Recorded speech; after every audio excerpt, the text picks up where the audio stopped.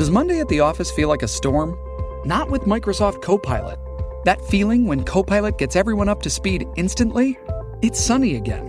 When Copilot simplifies complex data so your teams can act, that sun's shining on a beach. And when Copilot uncovers hidden insights, you're on that beach with your people, and you find buried treasure. That's Microsoft Copilot. Learn more at Microsoft.com/AI for all. This episode is brought to you by Paramount Plus. An unlikely friendship begins in the Paramount Plus original movie Little Wing, starring Brooklyn Prince with Kelly Riley and Brian Cox. Reeling from her parents' divorce, Caitlin steals a valuable bird to save her home, but instead forms a bond with the owner, leading to a new outlook on life. Little Wing, now streaming exclusively on Paramount Plus. Head to ParamountPlus.com to try it free. Rated PG-13. Hey everyone, I'm Meg Tietz, and this is Sorta Awesome.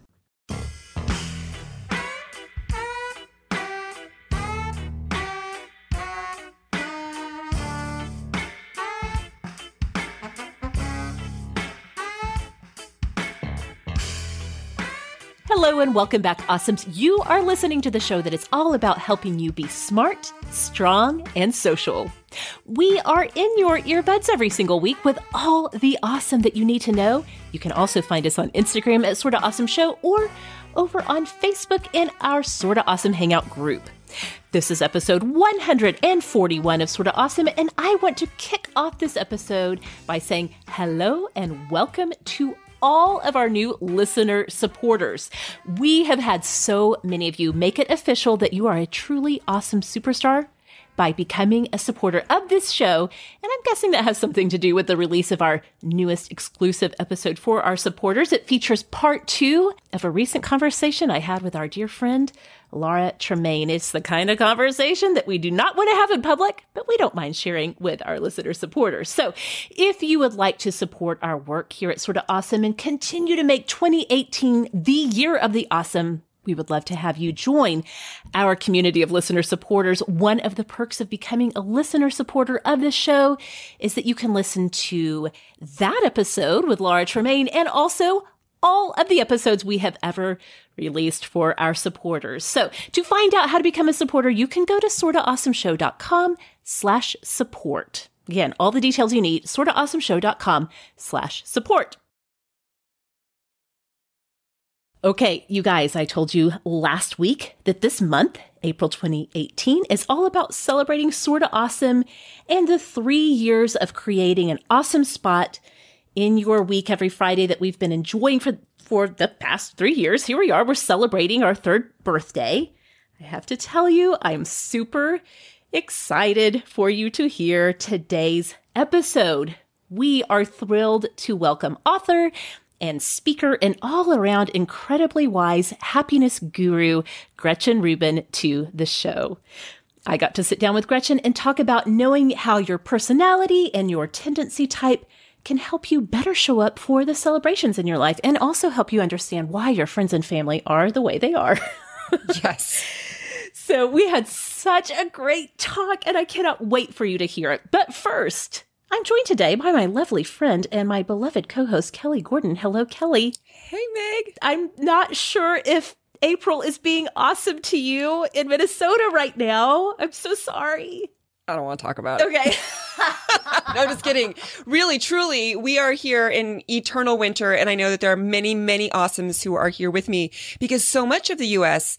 this last weekend, from when we're taping, experienced a just crazy winter storm for April.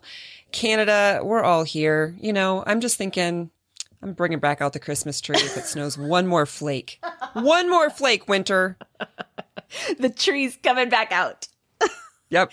You have done an amazing job of documenting the whole thing on Instagram and on your Instagram stories. I felt completely looped in, experiencing you with it all along the way. So, my goodness, I hope you guys thaw out very soon. And this is another reminder why you guys remember spring is Kelly Gordon's 4th favorite season because you never know when it's going to snow. It's not really going to come this year. This is what my theory is. And we'll see if this happens. So the weather awesomes out there who are living in this same sort of weather, I think we're going straight to summer this year. I think we're finally warming up next week and then it's going to be 80. Yes. It's going to be like... There was no spring that year. The year of no spring. Yes. So, oh my goodness. All right. Well, let's leave the winter woes behind and go ahead and start this show the way we always do with our Awesomes of the Week, that moment in the show when we get to share with you about the books, the TV, the podcast, the music, whatever it is that we have discovered that's making our lives a little bit more awesome. Kelly, why don't you go ahead and kick things off for us? Well, my Awesome of the Week is actually brought to you by Eternal Winter 2018 because what has happened is, we have not been outside really for 6 months. We have been living largely indoors and I have 4 kids and we are over it. And so we are doing anything that we can to stay sane. So this last week, we were reintroduced to the wonderful comedy of Mr. Tim Hawkins, who is my Awesome of the Week. All right. So if you are not familiar, Tim Hawkins is a Christian comedian, singer-songwriter as well, because he does some parodies. He really knows his subculture. I don't think that you have to be a Christian, an evangelical Christian, somebody from the Bible Belt to think that he's funny because, funny is funny, but it helps. Yes. He has whole bits on worship songs and the different forms of hand racing in church, like what church you go to. Uh-huh. He's like, bring the baby. You bring the baby. Hold it up. I think I actually have seen that one actually in a church. In a church. Okay, there you go. See, he knows his subculture. Yes. He has a whole one on alternative cuss words. For Christians, yes. Like if we really need to let it out, but we want to do so in a acceptable way. Uh-huh. But really, to experience his magic awesomes, I feel like you have to hear him. So is it okay to play a short clip, Meg? Yeah, let's do it. Okay. So this is Tim on eating and living clean. Your problem is you're not eating clean. That's your problem. You need to eat clean. You mean like eat my donuts in the shower? No. Eating clean. Essential oils, people, come out of a spaceship. Hey, Tim. Essential oils, man, it's the elixir of nature. Essential oils, Tim, do you do essential oils? Okay, whatever oil Chick-fil-A's using. Yeah, I'm using that one over there. That's the oil. I guess yes is the answer to that question. You should do veganism, plant-based. Tim, did you have your greens today? Did you have your greens? I had some Apple Jacks. No greens, Tim. Tim, be a vegan. You'll live longer. No, it'll just seem longer.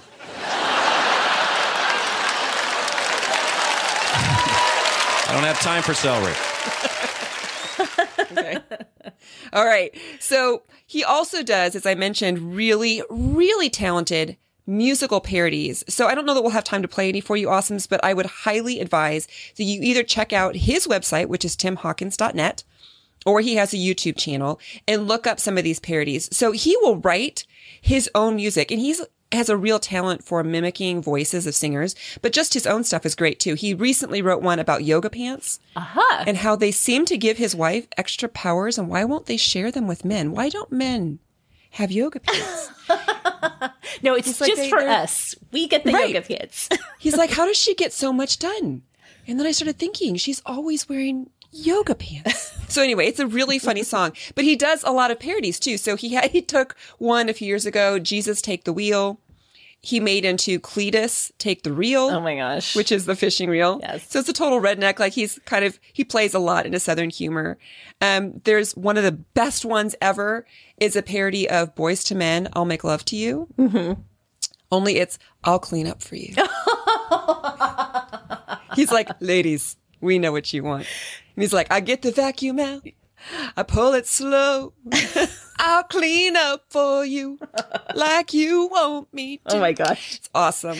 And then there's also a really good one. It's Green Day's song, Time of Your Life is how we know it mostly. And it's things you don't say to your wife. Uh-huh. So he's playing into all that. So really his humor, while it's Christian, and if you are a Christian, much like John Crist, who you may know, he does a lot of Christian humor and videos. They go viral on Facebook right now. John and Tim Hawkins, they travel together. John will often open for him. So So it is that sort of humor, but really there's so much of Tim's humor that is just real life humor. You know, it's those situations that we deal with our kids. He talks about really bad Halloween candy, dangerous toys, how people laugh. That's funny. So if you, like me, just need to laugh and maybe do it with your kids, because that's what we do, is we tend to pull up Tim Hawkins after dinner and fall down the rabbit hole. 3 hours later, my kids are like, what bed? No, watch another one. Because, you know, it's YouTube. You can just keep clicking another video. Yeah. So it's a great, great family entertainment and just a great way to laugh with whomever you need to laugh with. Love that. So fun, especially when you are cooped up in the house and you need some good medicine from laughter, for sure. Love it. Yes. What do you got? All right. I have a podcast recommendation. Not my first, certainly not going to be my last. That's right. But this week, I want to talk about the Forever 35 podcast. Have you heard about this one, Kelly? Okay. No. So do tell. I'm very excited. You do fill up my podcast here. I know. So. I'll keep your earbuds busy for sure. So lots of awesomes have reached out to me to recommend the Forever 35 podcast. I want to give a special shout out to my friend Sarah in Dallas, who specifically was like, you have to listen, because it's a show that just launched in January. And on this show, it's hosted by two friends, Kate and Dory, and they talk about everything from how they are coping with their anxiety, depression, stress, to their favorite face masks and serums and their meditation regimes and their favorite mascaras. Like, they cover the gambit that we also cover here on Sorta Awesome. Right. And it has been so fun and so fantastic to tune in and listen to these friends who are not only sharing these conversations with each other, but they also bring in guests to talk about what they are doing to take care of themselves. In fact, that's kind of the whole mission statement of the podcast. They call it a podcast about taking care of yourself. So Kelly, I think that you would be so into this. Again, it's hosted by Dory Schaefer, who many of you might know. She and her husband actually have their own podcast that has really taken off, called Matt and Dory's Excellent Adventure, about their journey through IVF and trying to have a baby. And then Kate Spencer is the other co-host. Both of them are authors, and they both have written extensively in lots of different online outlets like BuzzFeed and Rolling Stone, Cosmo. So you have probably come across their writing somewhere along the way. They have such a great chemistry together. And I just love the topics that they cover. And then because they are well connected with lots of very interesting people, they bring others on and they kind of talk about what they've got going on in their lives. And then they ask their guests to share about, how are you taking care of yourself? How are you making time for self-care and just coping with whatever challenges you have in life right now? What does that look like for you? So if you have really been into our past Sorta Awesome episodes where we have talked about some things like anxiety and postpartum depression and even, the importance of meditation. And Kelly, you certainly have informed lots of us about things like self-care versus self-comfort and those types of things.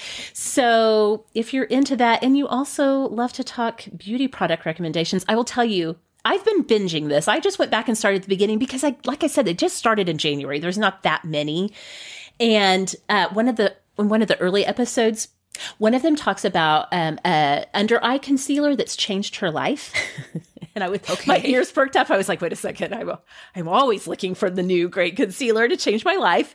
It's from Benefit and it's called Boying, BOI-ING, Industrial Strength Concealer. And they were talking about how amazing it is. I took myself to Ulta the next day and got it. And it is, in fact, amazing. So I just think that so many awesomes will be so into what they're doing at Forever 35. It's really one of those podcasts that really speaks to where we are in life, like in your 30s and 40s. What are the realities of life? How are you coping? How are you managing? So I will give this warning that, not warning, but a heads up. The language and the conversation topics are a little bit more girls' night out with a glass of wine than milkshake play date at Chick-fil-A. Well said. So just a little heads up on that. But I want to send you over there because I think you will love what Kate and Dory are doing. It's so fun. I think it's a perfect complement to the mission of the Awesomes as well. Just don't forget about us. Yes. When you start binging this. So that's my Awesome of the Week, Forever 35 podcast. Don't forget that every single Friday over in our Sorta Awesome Hangout group on Facebook, we open up the floor for you guys to share what is awesome in your life. If you haven't already, we would love to have you join us there. And you can do that by going to facebook.com/groups/Sorta Awesome Hangout.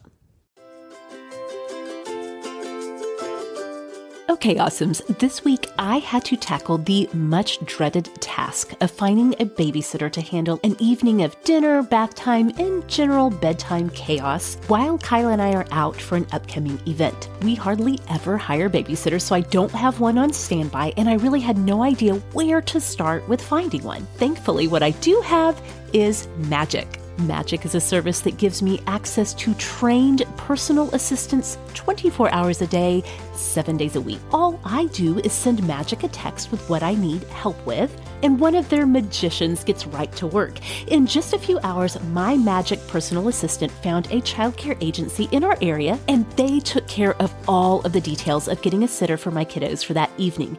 You guys, it was seriously magic to have that task taken off of my to-do list. Magic's personal assistants can help you with virtually anything. And with Magic, there's no monthly fees, no commitments. You only pay for what you use. It's a low cost per minute, and you can use Magic as often as you need. Because we want to help you get more things done, Magic is giving you, the Awesomes, a special offer. Your first request is free. To get this great offer, go to getmagic.com/awesome so you can start taking care of those dreaded tasks on your to-do list too. Try Magic for free by going to getmagic.com/awesome. That's getmagic.com/awesome. Thank you, Magic. Hey, Awesomes, if you're looking for something new and also awesome to keep your earbuds busy this spring, you know you can head over to Audible to pick up some great stuff to listen to. Audible helps you listen to more books by letting you switch seamlessly between devices, picking up exactly where you left off. So yeah, you can take your listening straight from parking your car in the garage to tuning in with Alexa in your kitchen without missing a word. Audible lets you get through tons of books, hands and eyes free, while you're doing almost anything. Audible members get a credit every month for any audiobook in the store, and your unused credits roll over to the next month. If you didn't like your audiobook, you can exchange it, no questions asked. A book that I grabbed on Audible that I have been loving based on recommendations from you, the Awesomes, is a brand new memoir from Tara Westover called Educated. In it, she tells the story of being raised by survivalists in the mountains of Idaho, where she was prevented from ever seeing a doctor or from setting foot in a classroom. Julia Whelan narrates this fascinating and inspiring story of Westover's eventual self-education, which led her to college and eventually getting her PhD from Cambridge. Educated is getting lots of buzz right now with good reason, and you can find it at Audible and start your free 30-day trial by going to audible.com/awesome or text awesome to 500-500 to get started. So again, you can start that 30-day free trial by going to audible.com/awesome or text awesome to 500-500 to get started. Thank you, Audible. Okay, Awesomes. Well, probably most of you need no introduction at all to Gretchen Rubin. Gretchen is the author of many books that you all are big fans of, including the blockbuster New York Times bestsellers, The Four Tendencies, Better Than Before, and The Happiness Project. Gretchen has millions of readers, and her books have been translated into 30 languages. The Happiness Project spent 2 years on the bestseller list. And now on her top-ranked, award-winning podcast, Happier with Gretchen Rubin, she discusses happiness and good habits with her sister Elizabeth Kraft. Maybe you've seen Gretchen on Oprah's Super Soul Sunday talking about happiness. And here she is with us in this, the Year of the Awesome, in our birthday month. And we're going to talk a little bit about her framework of the 4 tendencies, which I know has had a huge impact on the lives of so many of our Awesomes. So Gretchen, welcome to Sorta Awesome. Well, I'm so happy to be talking to you, and happy birthday. Thank you. Thank you for that. I know that you and I, before we dig into this, I know you and I have something else in common. Both of us have daughters who, I heard this on your show, one of your daughters has picked up the ukulele. Yes. Yeah. My oldest daughter, she just turned 13, and for her 13th birthday, she decided she wanted a ukulele. And I'll tell you what, that's been the best investment we've ever made for our whole family. It's so fun. It's a very, very happy instrument. It's not that hard to play, and it's very, very cheerful sound. It is. Absolutely. I love the ukulele. It is. Just saying the word ukulele makes me happy. I'm like, I just love the word ukulele. Right up there with kumquat. Definitely, yes. Some words are more fun to say than others. Yeah. Ukulele is a happy word. It's so funny because in orchestra, she plays the stand-up bass. So it's, these deep, like mournful, soulful sounds usually when she's practicing her bass. But then she'll get out her ukulele and she's just like picking away and just so happy. Like the harmonica. Yeah, exactly. Well, let's start with talking about the 4 tendencies. You've written lots of books and have shared your perspectives on life and humanity and our, sort of collective universal pursuit of trying to find happiness in life. But I love that one of the things that you kind of unlocked and came across in your happiness work was sort of discovering how the way that our personalities are shaped and formed really kind of informs how we experience happiness in our lives. And then here we come with the 4 tendencies. So I'd love to hear a little bit about how this concept was born and maybe a little bit of an overview for anybody who's not familiar with the 4 tendencies, what each of those 4 tendencies are. Absolutely. So I got the first insight into the question that would lead me to figure out the 4 tendencies when I was having lunch with a friend, and she said something that hit me like a ton of bricks, even though I'd heard many people say similar things through the years. For some reason, this just hit me. I was quizzing her unmercifully about her habits, which is, my sister Elizabeth calls me a happiness bully, but and she said to me, well, here's the weird thing. I know I would be happier if I exercised. And when I was in high school, I was on the track team and I never missed track practice. So why can't I go running now? And all of a sudden I was like, well, why? It's the same person. It's the same activity. At one time she had no trouble doing it and now she can't. How do you explain that? Like, what is going on? And so I started really looking at that pattern and then other patterns that I was trying to make sense of. And for a long time, I just was melting my brain. I couldn't figure out, did these things fit together? How do you even think about it? Like, what was the key thing? And then finally one day I was sitting at my desk and I was looking at my to-do list and the word expectation just like flooded my mind. And I realized, this is my big key moment, was that how we respond to expectations is a huge thing in our lives, how we change, how we communicate with other people.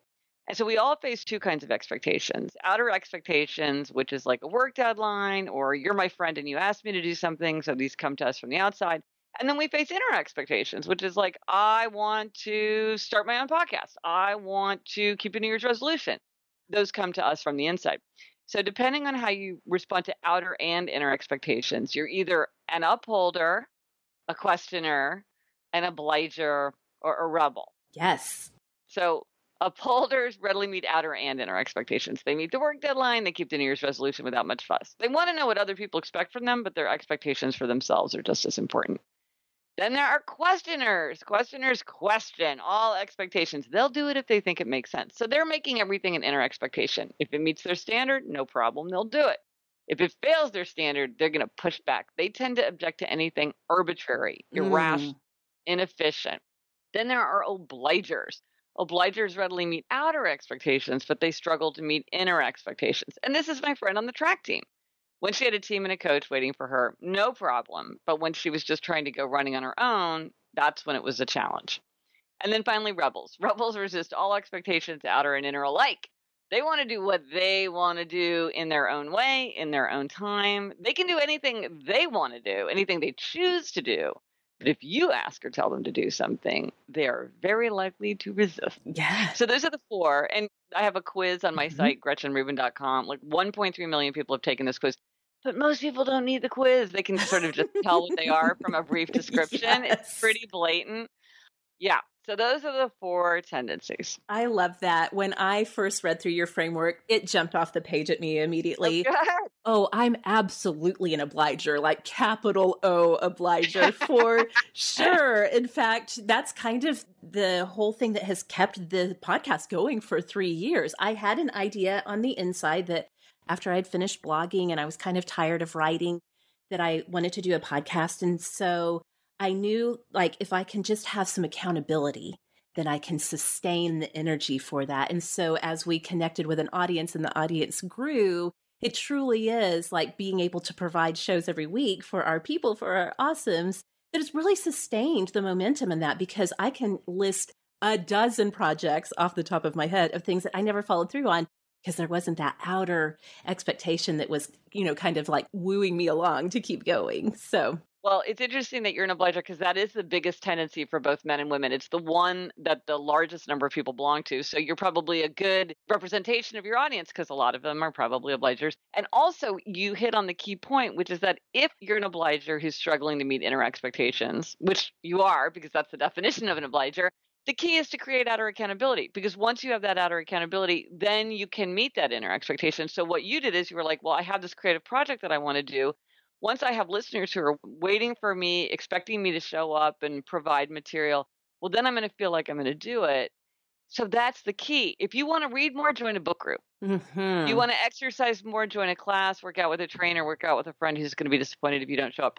It's not that hard to create outer accountability once you realize that's what you need. And that's what you realize. You're like, well, like you say, once it gets going, it's almost like your accountability is growing month after month after month. You've got a bigger audience. You've got more people listening, more people waiting, more people expecting something from you, and that's allowing you to do the things you want to do for yourself.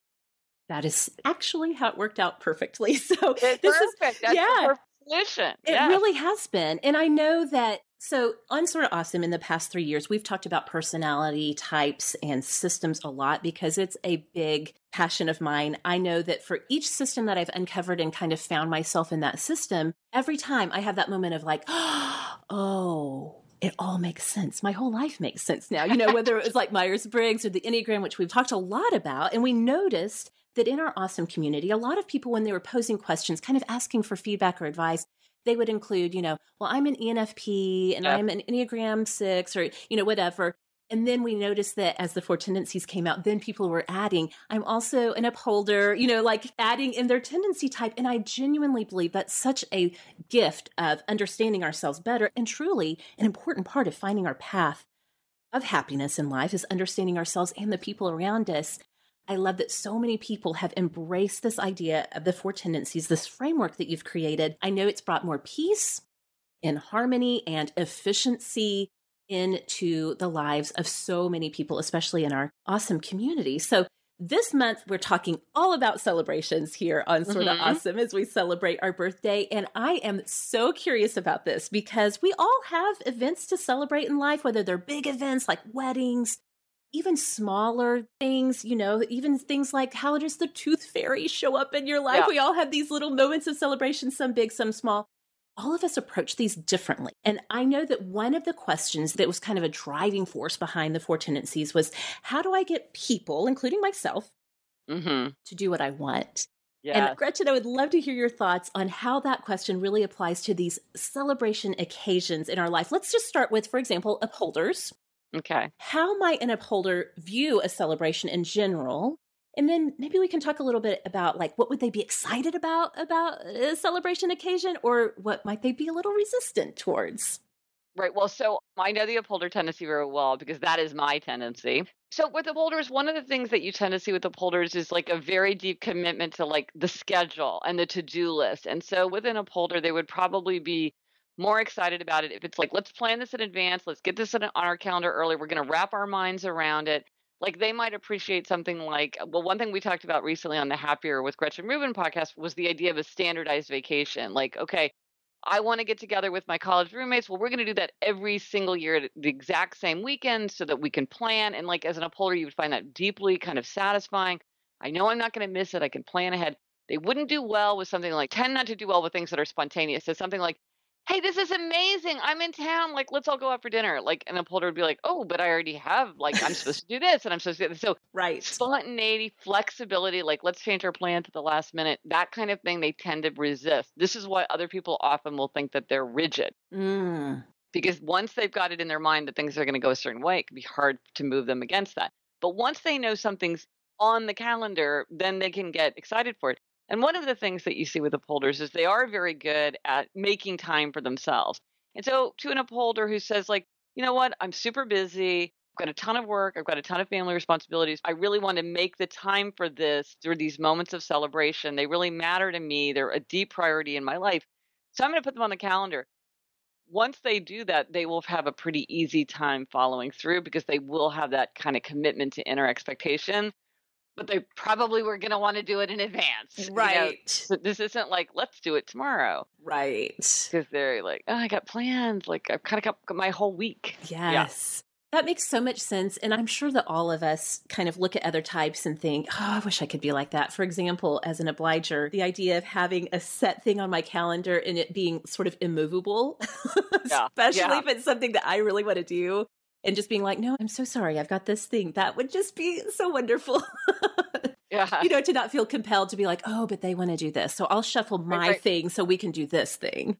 Yeah, no, that's a thing for obligers. In fact, I was just emailing with an obliger yesterday who was saying that, so for many obligers, taking a class, it makes it more likely that they're going to show up. But he said that for him, it was taking the class and the teacher and that.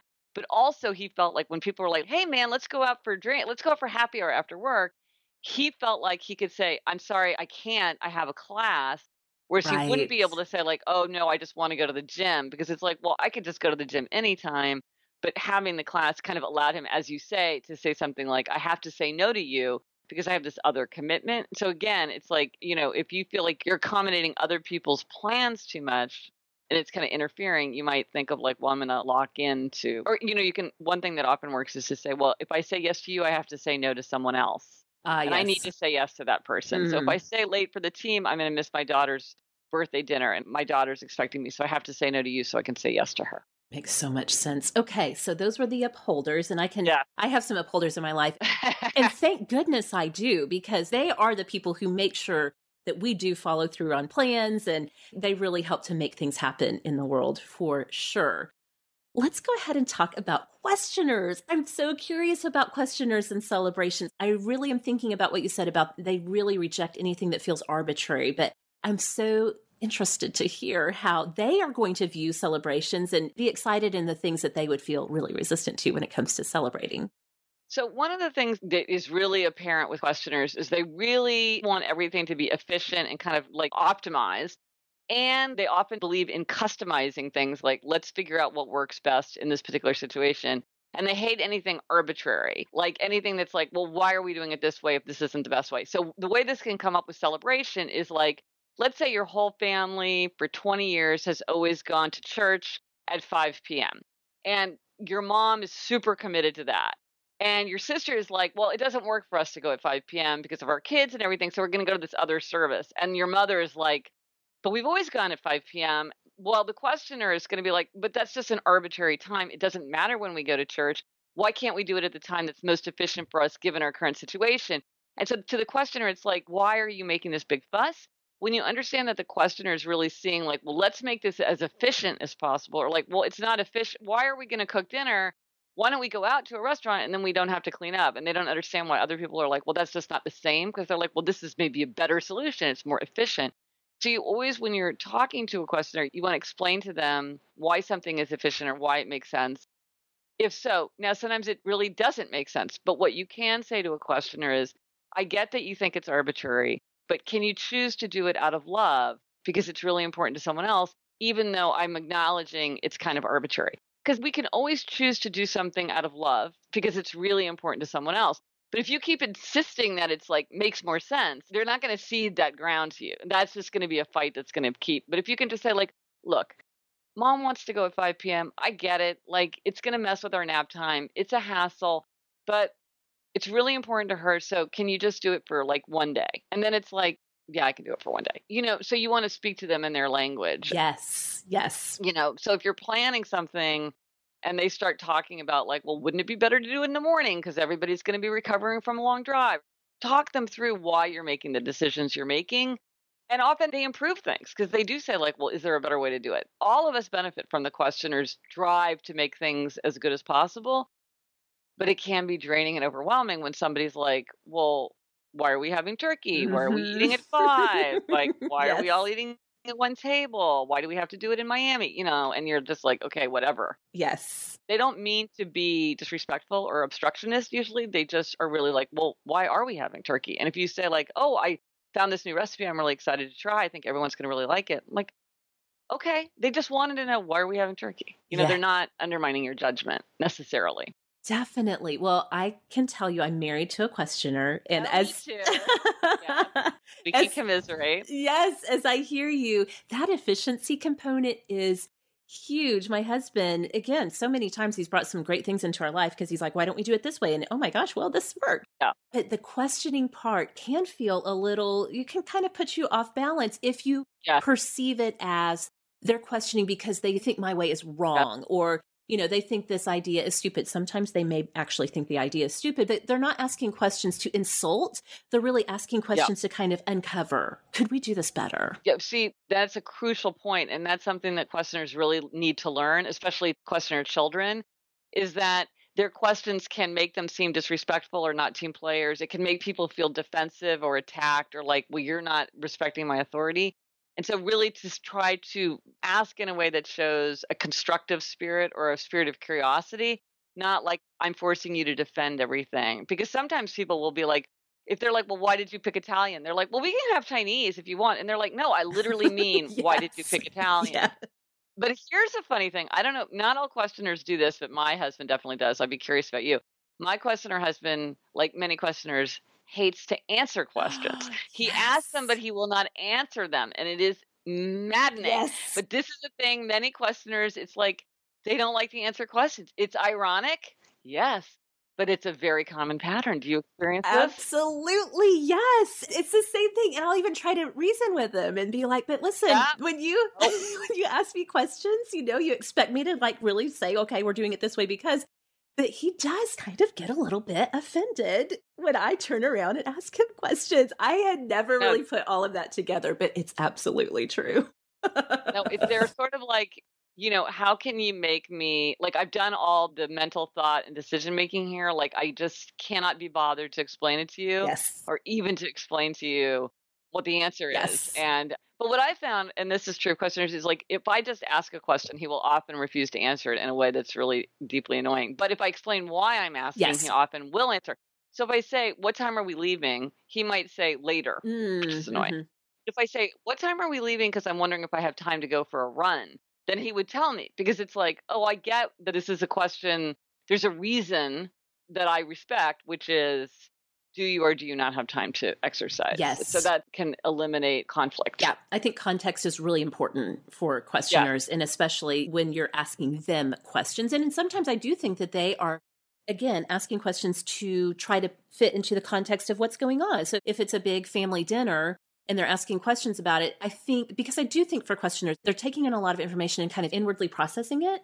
And so if they're asking questions, they're just kind of trying to get a beat on how is this all going to play out and what's my role going to be in those kinds of things. So that is a fantastic insight. I'm going to be thinking about that questioner bit for a long time. I'll tell you what. So helpful. Well, Awesomes, believe it or not, summer fun and travel season is just around the corner. And if you're going to be spending time in airports in the next few months, you know there's nothing less awesome than trying to navigate the airport with a dying phone and no open outlets at any of the charging stations.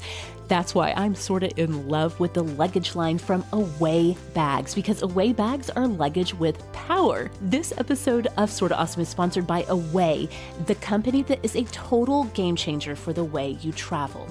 All Away suitcases are made with premium polycarbonate that's so lightweight, and they've created an interior design that features a patent-pending compression system that's so helpful for overpackers like myself. The 360-degree spinner wheels guarantee a smooth ride through the airport or wherever you are traveling, and both sizes of the carry-on can charge all of your cell phones, your tablets, e-readers, anything that's powered by a USB cord. A single charge of the Away carry-on will charge your iPhone up to 5 times. Away bags also come with a lifetime warranty. If anything breaks, they will fix it or replace it for you for life. Away bags and accessories make the perfect gift, and there's a perfect size and color for everyone. For $20 off a suitcase, visit awaytravel.com/awesome and use promo code awesome during checkout. That's $20 off of an Away suitcase by going to awaytravel.com/awesome and use promo code awesome at checkout. Thank you, Away.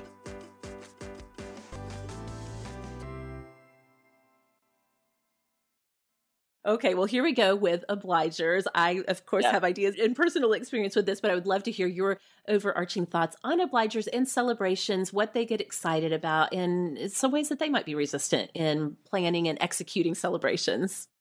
So the thing to remember about obligers is they readily meet outer expectations and they struggle to meet inner expectations. And one of the things that you will often see with obligers is obliger rebellion. Now, obligers sometimes feel like they're being exploited or taken advantage of, and they are 100% correct. They are often exploited and taken advantage of because they're the rock of the world. They're the people that if you ask them to help you out are the most likely to say yes. So they do get exploited.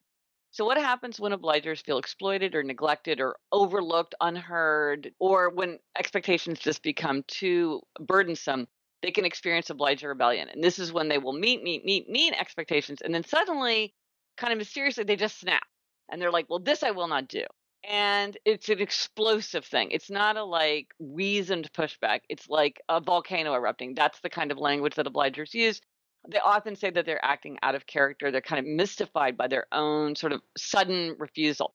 Now, this can come up like in kind of family celebrations or celebrations because, like, let's say that you're having a big family celebration, and let's just imagine that among all the participants, the work is not being evenly distributed. You have certain people that are massively picking up more slack. I'm familiar. Somebody's like, hey, can you drive out to the airport and pick up blah, blah, blah, blah, and then on your way home, stop for da-da-da-da-da-da. And it's like, well, okay, yeah, I guess I can. And a questioner is like, well, cool. If you didn't want to do it, you should just say you don't want to do it. But you said you would do it, so okay, cool.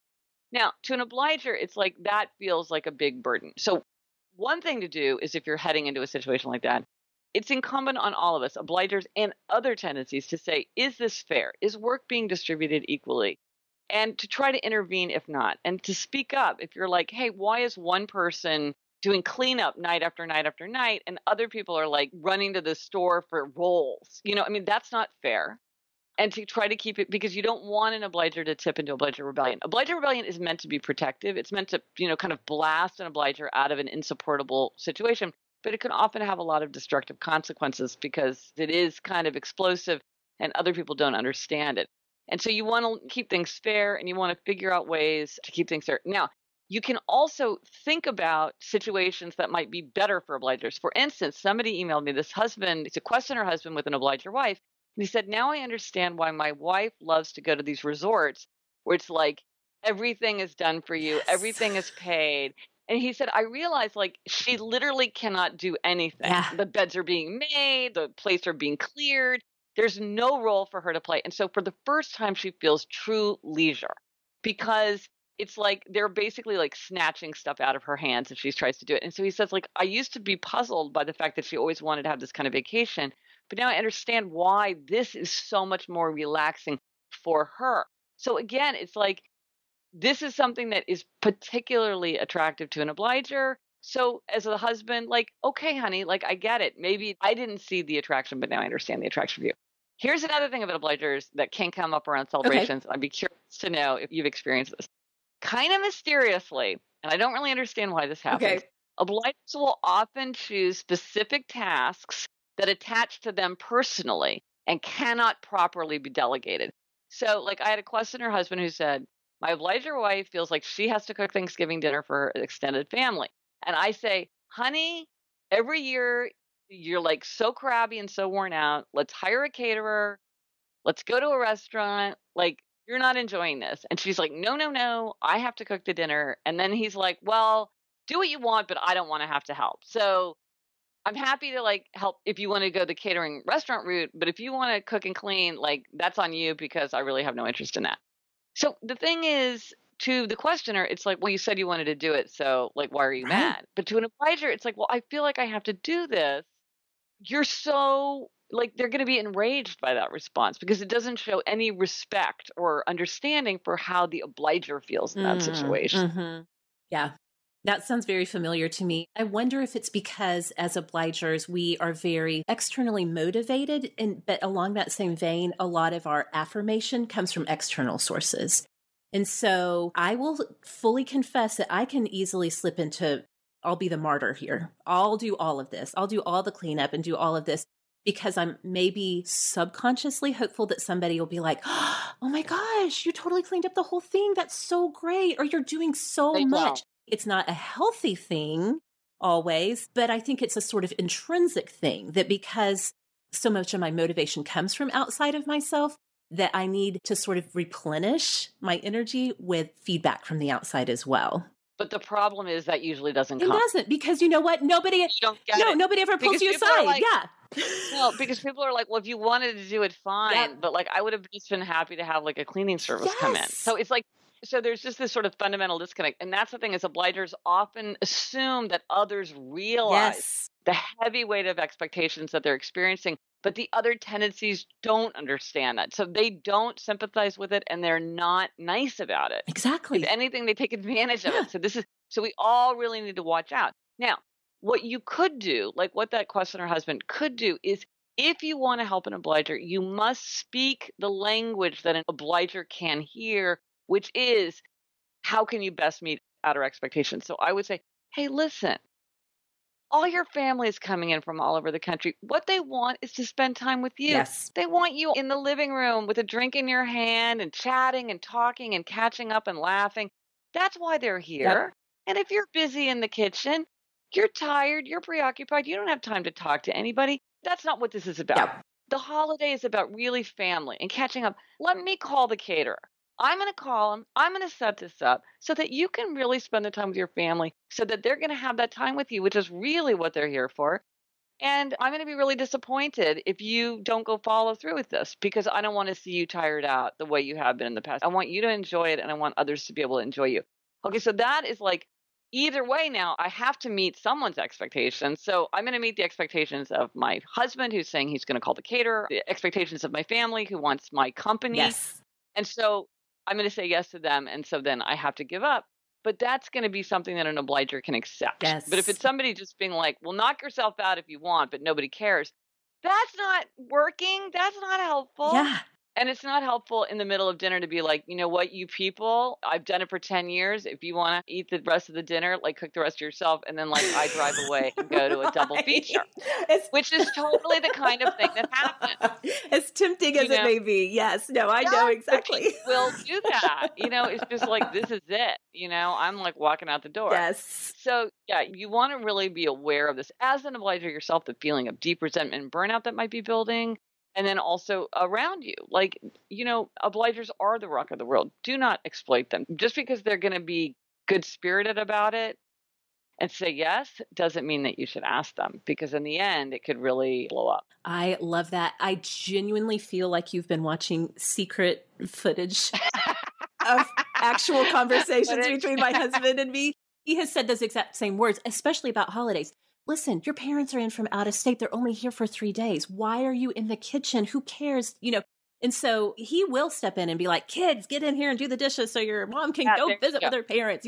He will step in. And again, that gives me the freedom as an obliger to be like, well, okay, I guess I am released from this, obligation to make sure I do all the dishes immediately after, Christmas dinner or whatever. So, but truly it's uncanny. That exact dynamic and conversation has played out so many times. So that's very helpful. Oh, excellent. I love hearing that. All right. Well, let's talk about these rebels. I'm so interested to hear how a rebel will perceive a celebration, how they're going to show up in the dynamic and what we might be able to expect and how we can kind of work with and understand rebels when it comes to celebrations. Well, the thing about rebels that can be frustrating with celebration is that rebels typically do not like to lock in.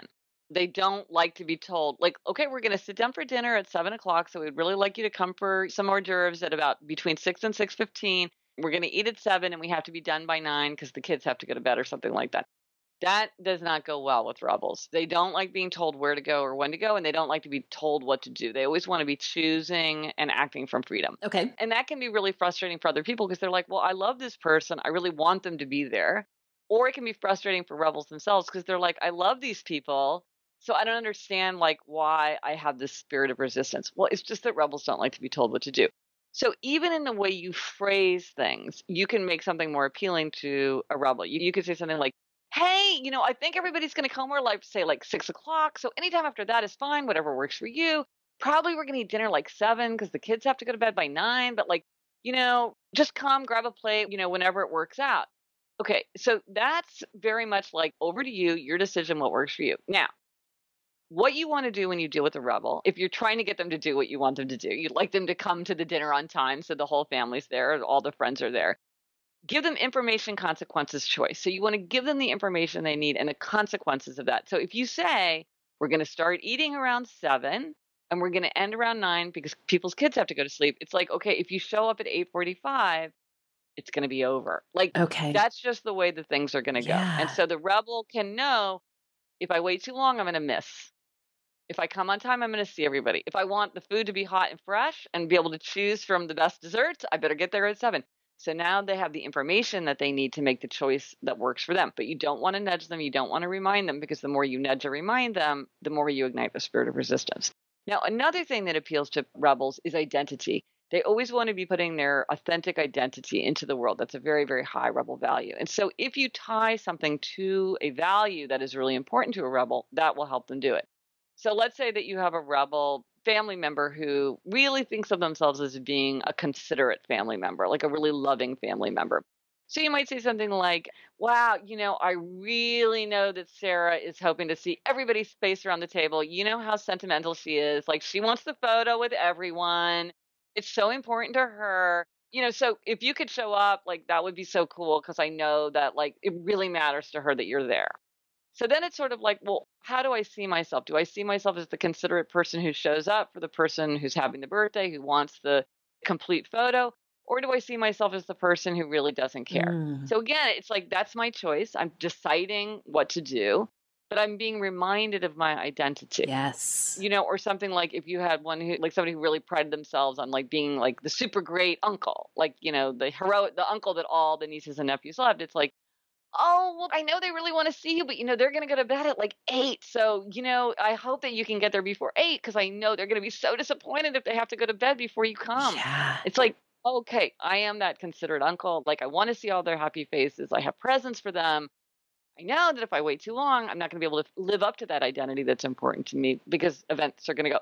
But the thing is, for this to work for rebels, consequences must follow. So if you say the kids are going to bed at 8, if you say dinner's going to be over at 9, and then you delay the whole thing waiting for the rebel to come, then there's no lesson there. In the future, they'll just think like, well, they'll just wait for me. Yeah. Yeah. The only way that it can work is if actual consequences do follow. So you can't rescue, you can't save, you can't change everything to suit the rebel, because if it's like everybody waits until the rebel shows up 45 minutes late, well, then why would the rebel ever show up on time? Exactly. Because this is working fine. Yes. It has to be like, oh, I know we were so sorry that you weren't there, but we had to leave because our tickets said 3. And so we knew we had to leave the house at 2:30. So, we were so disappointed that you couldn't make it. It's just like, we're not going to wait for you, dude. Yeah. Yeah. Yeah. So, but it's always taking it back. This is what you want. This is what you choose. This is the kind of person that you are. Because that's really what is going to be powerful for a rebel. I love that. And I love that this sort of through line in all of these examinations of the 4 tendencies is, first of all, kind of recognizing who you yourself, how you show up in these situations, but also learning to speak the language of the people involved in the dynamic, whether it's a family member, sometimes even a coworker, just all of these different dynamics. Yes. And it's not about manipulating. It's really at its core about effectively communicating. And if you want to really be able to communicate with someone, being able to speak their language is a huge part of that. And so using these phrases and understanding their context of how they're understanding this celebration is huge. So that's so helpful. It's funny that you say that, because one of the things in writing the Four Tendencies book that was so helpful to me is just like hearing from people over and over and over about how they saw situations where I'm like, I would just see that situation differently. I would say something different. I would think something, the opposite. And then realizing, like, they say there's no one truth. Well, and I was always like, come on. The situation is the situation. No, like people really see things differently. It's really like, it's hard to even remember that other people don't see things the way that we do. So you really do have to sort of discipline yourself to think like, well, I would say this and I would find that convincing, but I don't think that I'm speaking to a person who's going to be convinced by that argument. Let me talk to them in their language. Absolutely. Yes. And to go back to the questioner thing, I know if I can work efficiency into a conversation with my husband, then I can really make sure he's paying attention. Right. Because for them, it's really about justification. For a questioner, it's always, why should I? That is the fundamental question. You tell me to do something, why should I? That is like always what they're thinking. Yeah. If you can say why, but if you say like, look, we're having the Valentine's Day brunch at 10 a.m. and you have to be there at 9:45 and you have to be dressed this way. It's just like, well, why? Why 9:45? Why are we doing it for brunch? Look, everybody's coming over to my house. Why do I have to be wearing shoes? Like, who cares? That's totally arbitrary. Yes. So it's like, okay, you can decide, okay, why do you need to wear shoes? You don't. Okay, I'm going to let that one go. You could say something like, I feel like feels disrespectful. If I went to somebody's house and they were barefoot, I would feel like they were showing, blah, blah, blah. It's just like, what is your reason? Right. Yeah, speak their language. That is so great. Well, before we wrap up, I am just so curious about this. I know that you talk about this a lot. And again, you've shared this framework with people who it's genuinely brought real and lasting change to their lives and their relationships, how they understand the world. So I know you talk about this a lot, but is there a question that you don't get asked that much about the Four Tendencies, but it is something that you think everyone should know about understanding this framework and how it applies to our actual real lives? Well, I think that what some people say or think is that like some are better than others. Some tendencies are better than others. They wish they were in a certain tendency. But really, what I wish I could really convince people of, because sometimes I tell them this and they don't even seem convinced, really I am convinced is that each of these tendencies has tremendous strengths. But all the strengths are kind of paired with like the corresponding weakness and limitation. So if you're thinking like, well, who's happiest, who's healthiest, who's most productive, who's most creative, it's not any one tendency. It's the people who have figured out, like, how can I harness the strengths of my tendency and how can I offset the weaknesses and limitations of my tendency? And for instance, and each of these tendencies includes people who are wildly successful and also big losers. Now, I don't know if you happen to have read the book Remains of the Day. Yes. Yes, which is a book that I love. It's a great movie. But anyway, I reread it recently because I was looking for models of the tendencies in fiction and somebody suggested this book. So I reread it. And what was really interesting to me is it showed me most powerfully of any example I've ever seen of why obliger in certain situations would be the best tendency in a context.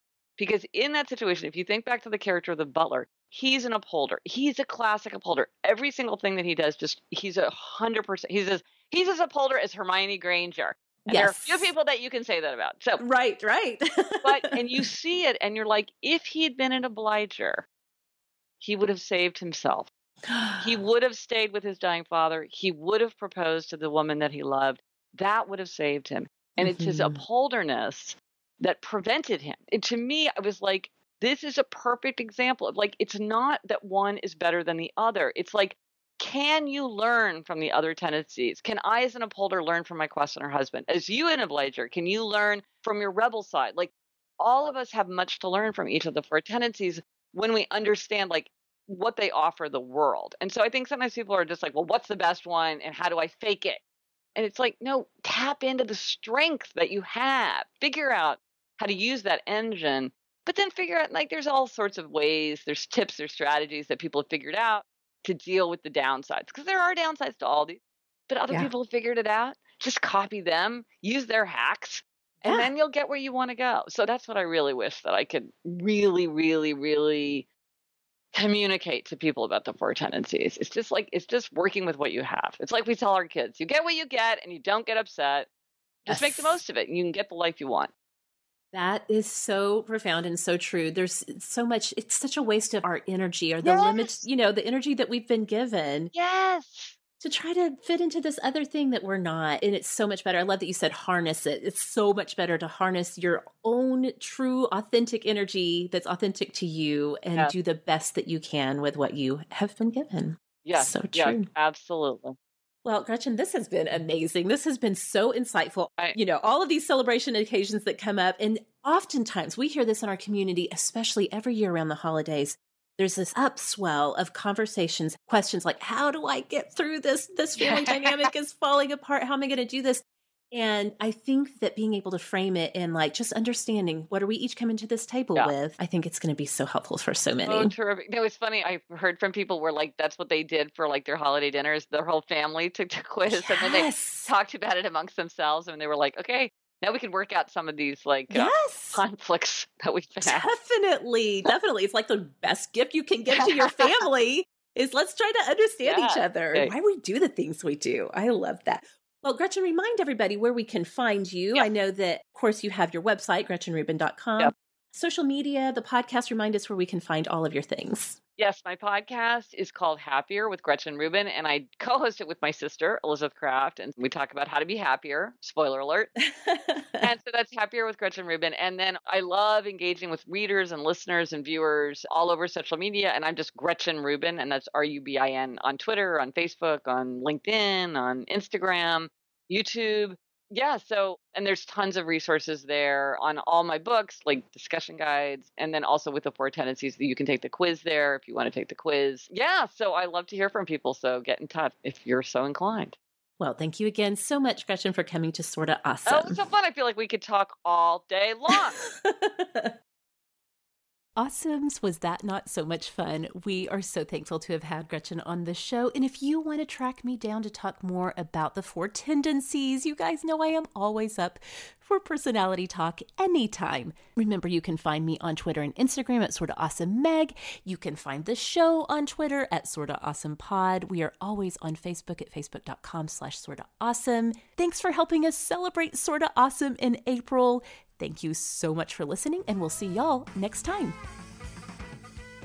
Sorta Awesome was created and is hosted by me, Meg Tietz. Sarah Robertson is our assistant producer, and production collaboration comes from Kelly Gordon and Rebecca Hoffer. Kelly Gordon is our digital media producer, and we are so thankful for the ongoing support from our listener supporters. Music is provided by the band Prager. You can find more of Prager's music at pragermusic.com. To find show notes on this and every episode of Sorta Awesome, and also to spread the Sorta Awesome love to all of your friends, you can head on over to sortaawesomeshow.com.